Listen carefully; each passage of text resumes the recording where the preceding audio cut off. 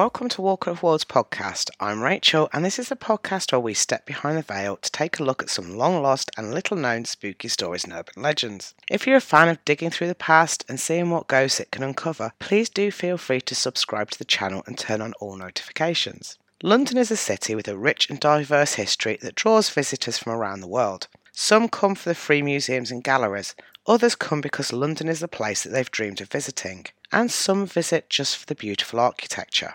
Most people use the London Underground to travel around the city.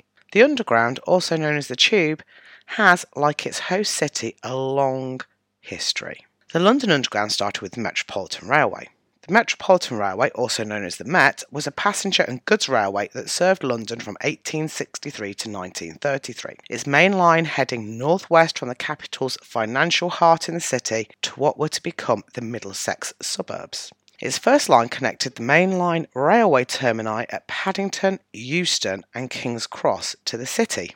The first section was built beneath the new road using cut and cover between Paddington and King's Cross, and in tunnel and cuttings beside Farringdon Road from King's Cross to near Smithfield. It opened to the public on the 10th of January 1863 with gas-lit wooden carriages hauled by steam locomotives, the world's first passenger-carrying designated underground railway. Former Met tracks and stations are still used by the London Underground's Metropolitan line, the Circle, District, Hammersmith and City, Piccadilly, Jubilee and Victoria lines, and by Chiltern Railways and Great Northern. The Tube has 11 lines and currently serves 272 stations. And, because of its age, the Underground has its fair share of ghostly going-ons.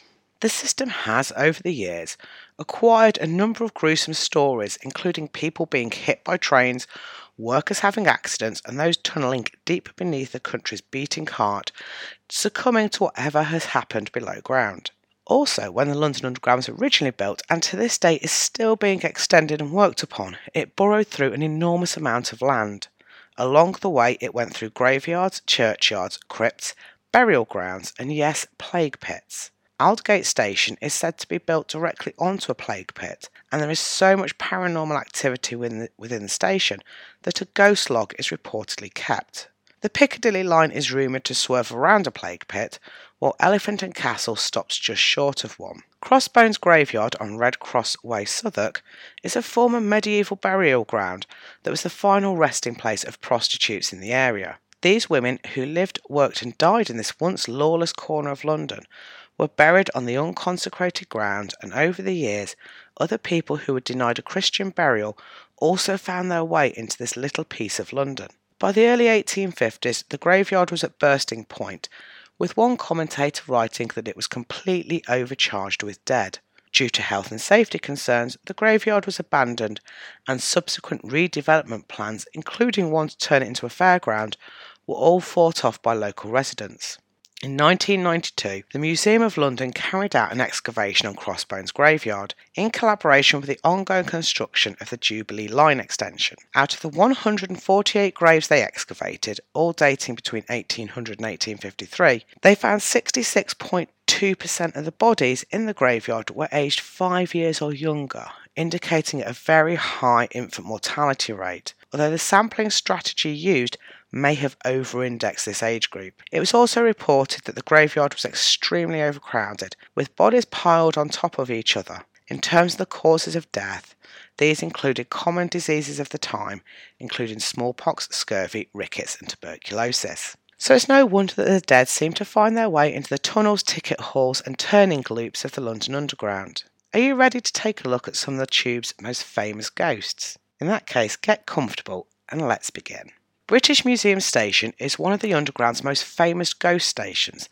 That is, the station itself is abandoned and no longer used. It was opened in 1900 and was named for the nearby museum. In 1906, nearby Holborn Station was opened less than 100 yards away. This wasn't unusual, as planners often put stations close to one another in order to provide better connectivity. These ghost stations are now used for storage or film shoots and often have remnants of their past lives still clinging to the walls. A secret tunnel is alleged to link the British Museum station and the actual museum. Down this tunnel at night, the ghost of an Egyptian woman, a priestess in some accounts, a princess in others, was said to walk.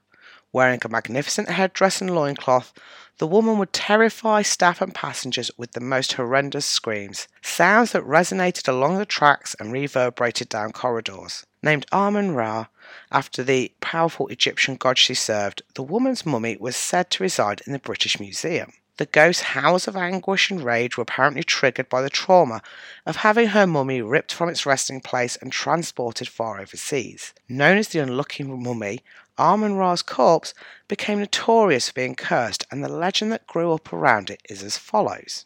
Excavated in Luxor in the 1800s, the 3,500-year-old mummy in its richly decorated casket was purchased by the Englishman Thomas Douglas Murray during a visit to Egypt in 1899.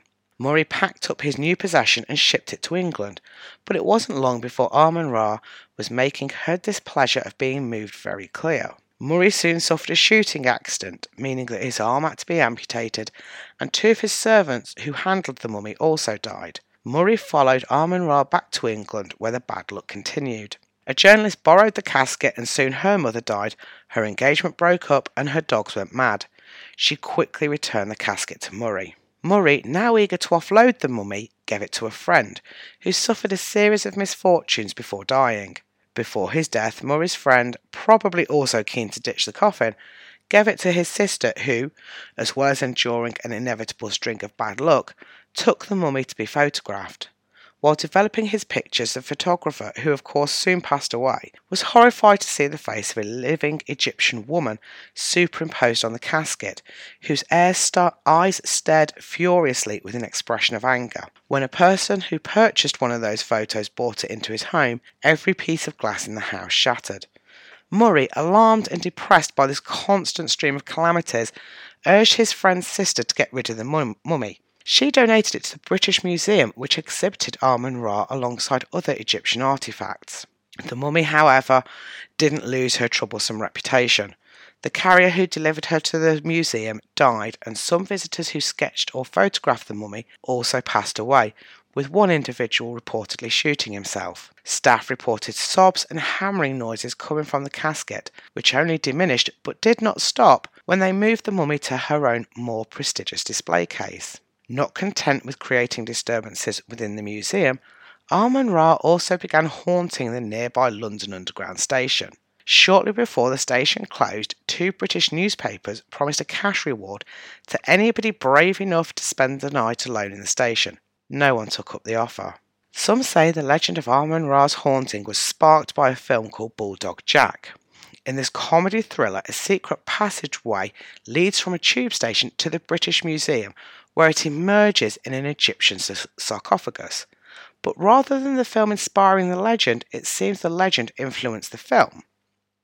Bulldog Jack wasn't released until 1935, while British Museum Underground Station closed on 25th of September 1933. It's possible, however, that the film helped spread the stories of the station's ghost, and the film itself would be, in an outlandish way, incorporated into Amun-Ra's myth. On the night of Bulldog Jack's premiere, 2 women were said to have vanished while walking through the tunnels of Holborn Station.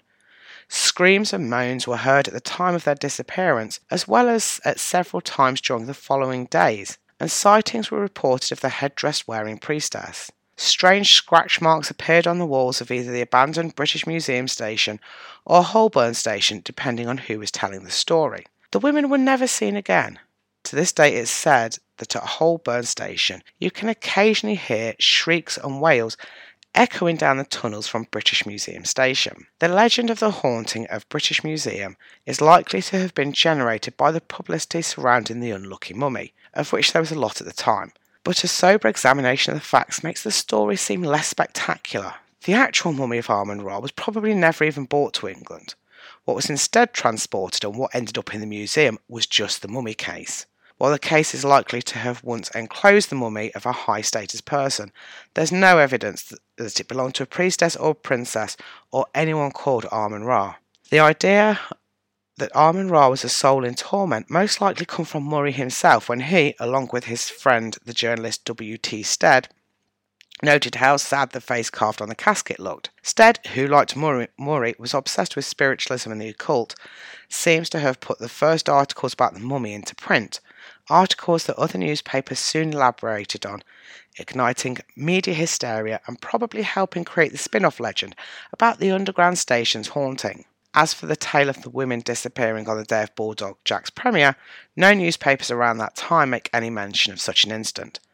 But if you were ever to hear shrieks in Holborn Station late at night, it might be best to hop on the first train you could, without waiting to find out whether these wails were supernatural. Our next stop is Bank. Bank Station is located in the heart of the financial district and is, according to customer surveys, one of the busiest and most difficult stations to navigate. This is in part due to it being linked to nearby Monument Station as well as the Overground system. It's also one of the oldest stations on the system, having been opened in February 1900. Bank may well be one of the oldest stations, but it's also reported to be one of the most haunted. Legends claim that part of the station was constructed on the site of a plague pit. What we do know is that its Northern Line ticket hall was once the crypt of the adjacent St Mary Woolnoth's Church. Completed in 1727, this beautiful Baroque-style church still stands on the corner of King William Street and Lombard Street. The dead within the crypt, thought to number between 7,000 and 8,000, were cleared out when the station was built in 1900, with some being sent to South London's Nunhead Cemetery. One of the doorways leading down to the ticket hall was the crypt's entrance. In January 1941, tragedy hit the station when it took a direct hit from a German bomb. The station was being used as an air raid shelter and 56 people were killed. Maybe because of the legends, or maybe because of the link to the former crypt has given rise to a number of spooky stories at Bank Station. Staff and commuters alike have reported on having feelings of hopelessness and sadness while travelling through the station. Putrid smells have also been reported floating through the station, which some people believe is a throwback to the plague pit and church, as St Mary's Church was often overcome with disgusting smells from the overcrowded crypt. Interestingly, the London Underground itself doesn't smell too bad, and is often described as having a unique scent all of its own. The notes of this scent are hard to pin down, yet it is oddly warming and comforting to many who pass through the system. The most infamous ghost connected with Bank Underground Station is that of Sarah Whitehead, otherwise known as the Old Lady of Needle Street or the Black Nun. The legend goes that Sarah's brother Philip, a clerk at the nearby Bank of England, was fond of living a luxurious life. Surrounded by wealthy bankers and city traders, Philip didn't see why his modest clerk's salary should prevent him from enjoying a similar lifestyle to his peers, so he borrowed money and got himself into debt. Philip's beloved but naive younger sister Sarah, oblivious to his growing financial problems, eagerly participated in the high life along with him, eating fine foods and drinking quality wines. Philip, however, knew something had to change if they were going to go on with the habits to which they'd become accustomed. Philip had a go at investing in the stock market but merely lost money. He next tried gambling, which made him spiral into even more debt. He was driven into such anxiety that one day he listened to a friend who suggested that he should forge a cheque to his workplace. Whitehead did so and managed to steal £87, which is around £3,000 in today's money. Philip was, however, soon found out and sent to the notorious Newgate prison to await trial. Philip sheltered his sensitive sister from all of this by arranging for her to stay with friends who lived just off of Fleet Street. This was so that if he was found guilty, she wouldn't hear the bells tolling as he was led out of Newgate to face his execution. Philip was indeed sentenced to death, though the records of the Old Bailey list him as Paul rather than Philip Whitehead, and he was executed in 1812, aged 36. After Sarah returned home, she quite naturally wondered where her brother was and started going to his former place of employment to inquire after him. She'd ask his fellow clerks, "Have you seen my brother today?"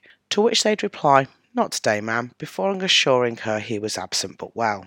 One day, a tactless clerk blurted out all that had happened, informing Sarah that her brother had been rightly executed. This enormous and dreadful shock made Sarah lose her reason. She began dressing in black and, unable to process the fact of Philip's death, continued to visit the bank every day. She'd still ask the clerks if they'd seen her adored brother, to which the clerks, out of pity, would answer, "Not today." Sarah would chat with them for a while before saying, "Give my love to him when he returns. I will call tomorrow." Some say the authorities at the bank first tried to treat her kindly. She was given food and small sums of money and was sometimes even allowed to make use of a room. But the employees soon became tired of her constant visits. As her mental condition further declined, they began to fear that the unhinged and black-clad woman would become increasingly more aggressive. Some say she turned up at the bank every day until her death 25 years later, while others claim that the daily visits lasted an astonishing 40 years. As the years passed, the figure acquired many nicknames: the Black Nun, the Bank Nun, and the Old Lady of Threadneedle Street. The Old Lady of Threadneedle Street is the name for the Bank of England itself, a name it may have acquired from its dark-clothed visitor. Sarah, who was 19 at the time of Philip's execution, is thought to have passed away at some point between 1837 and 1842, making her between 44 and 49 at the time of her death. Shock, grief, and her strange lifestyle may have aged her prematurely, though some claim she lived until the age of 60. She is said to have been buried very close to the Bank of England, but it seems that even death couldn't break Sarah's habit of haunting her brother's workplace. There have been sightings of Sarah's ghost in and around the Bank of England and also in and around Bank Underground Station. The ghost apparently approaches pedestrians on the street asking if they've seen her. Some of those approach, including groups of American tourists that have never heard her legend. Some sightings have taken place in the Bank of England's internal court garden.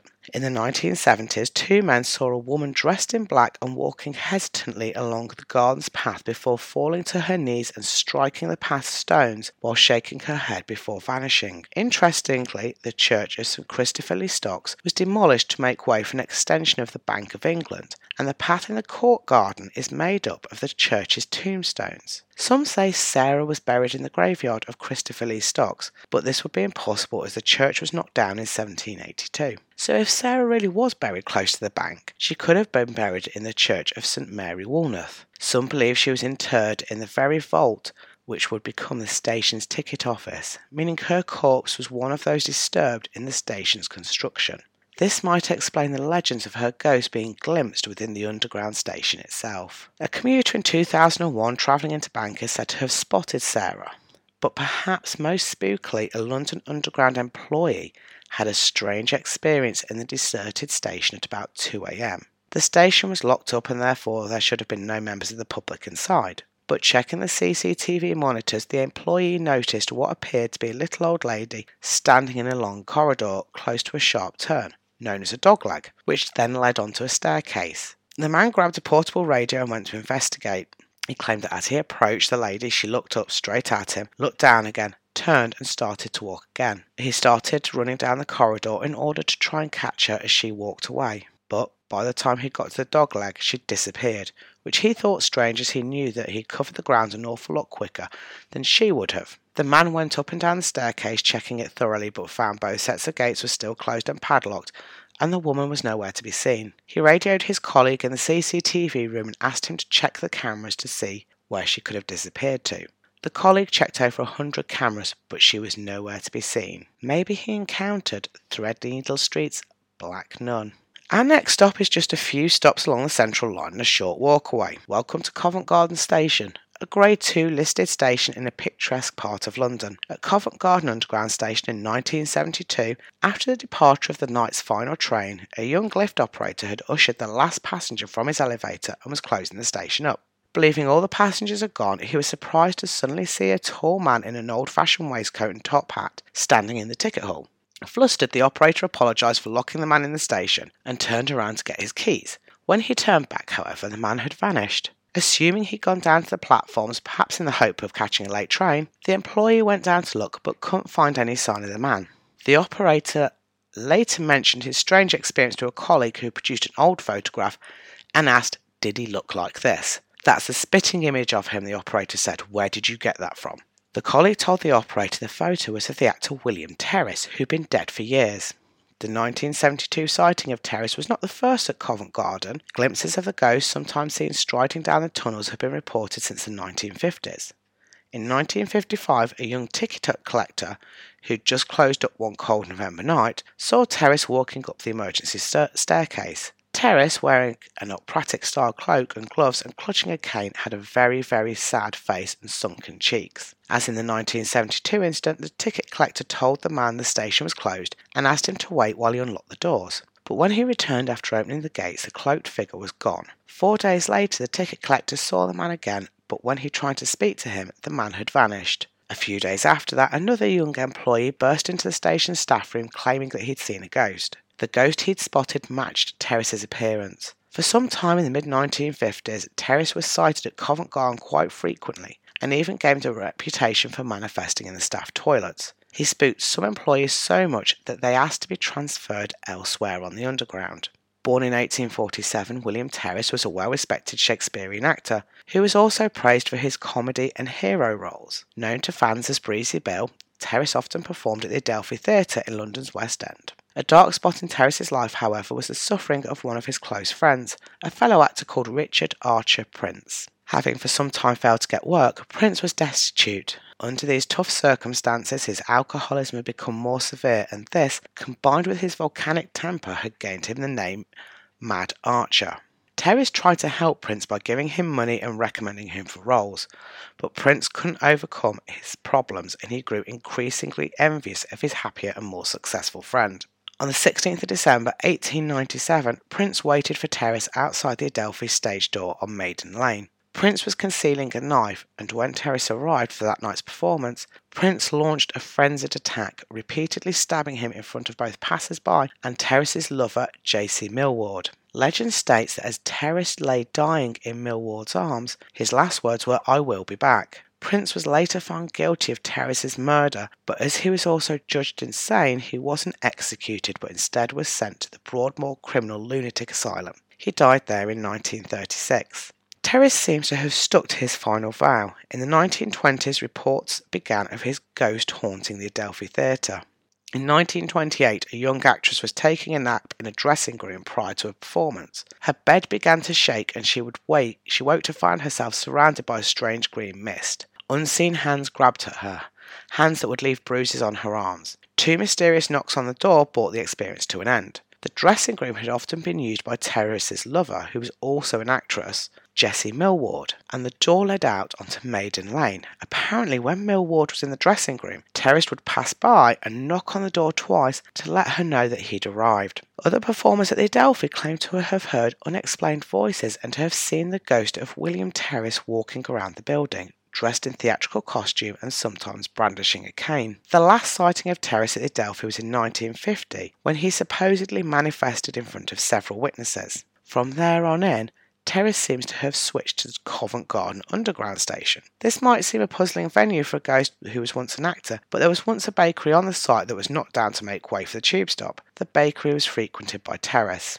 The 1972 sighting of Terrace at Covent Garden is the last reported occasion of anyone seeing his ghost. Some have speculated that the spook may have disappeared thanks to the station becoming busier as Covent Garden morphed from an area of markets into a popular district for entertainment and nightlife. Others believe it's because people have simply forgotten about Terrace, or perhaps the ghost just became tired of his hauntings and concluded that it was finally time for his final curtain call. Speaking of final curtain calls, the final stop on our whistle-stop tour of haunted London Underground stations is Bethnal Green. Located at the crossroads of Cambridge Heath Road and Roman Road, Bethnal Green Station was, like many underground stations, used as an air raid shelter during World War II. When the sirens began to moan, the residents of the poor, overpopulated East End district would make their way down the station stairs to sometimes spend whole nights shielded from the bombs falling above. The station housed an incredible 5,000 bunks and would host up to 7,000 people. On the 3rd of March 1943, death struck Bethnal Green, but not as a direct result of a German bomb. The sirens had sounded and hundreds of people were pouring into the underground station, mainly the elderly, women and children, as most younger men were away fighting. A woman carrying a baby in a bundle of bedding stumbled and fell on the crowded, blacked-out staircase. A woman and child fell over her, knocking yet more people down as they fell, and soon the whole staircase was a scene of people tripping and tumbling on top of each other, with some becoming trapped in a tangled heap of bodies. Panic spread and people's frantic struggles to get off the staircase made things even worse. Nearly 300 people are thought to have fallen. 173 died from being crushed or asphyxiated, and 60 others were taken to hospital. The government, fearing news of the disaster would be bad for morale, didn't report the catastrophe for 36 hours, leading to accusations of a cover-up. When the incident was reported, it was announced that the deaths had resulted from a direct hit by a bomb, and a memorial plaque wasn't put up until 50 years later.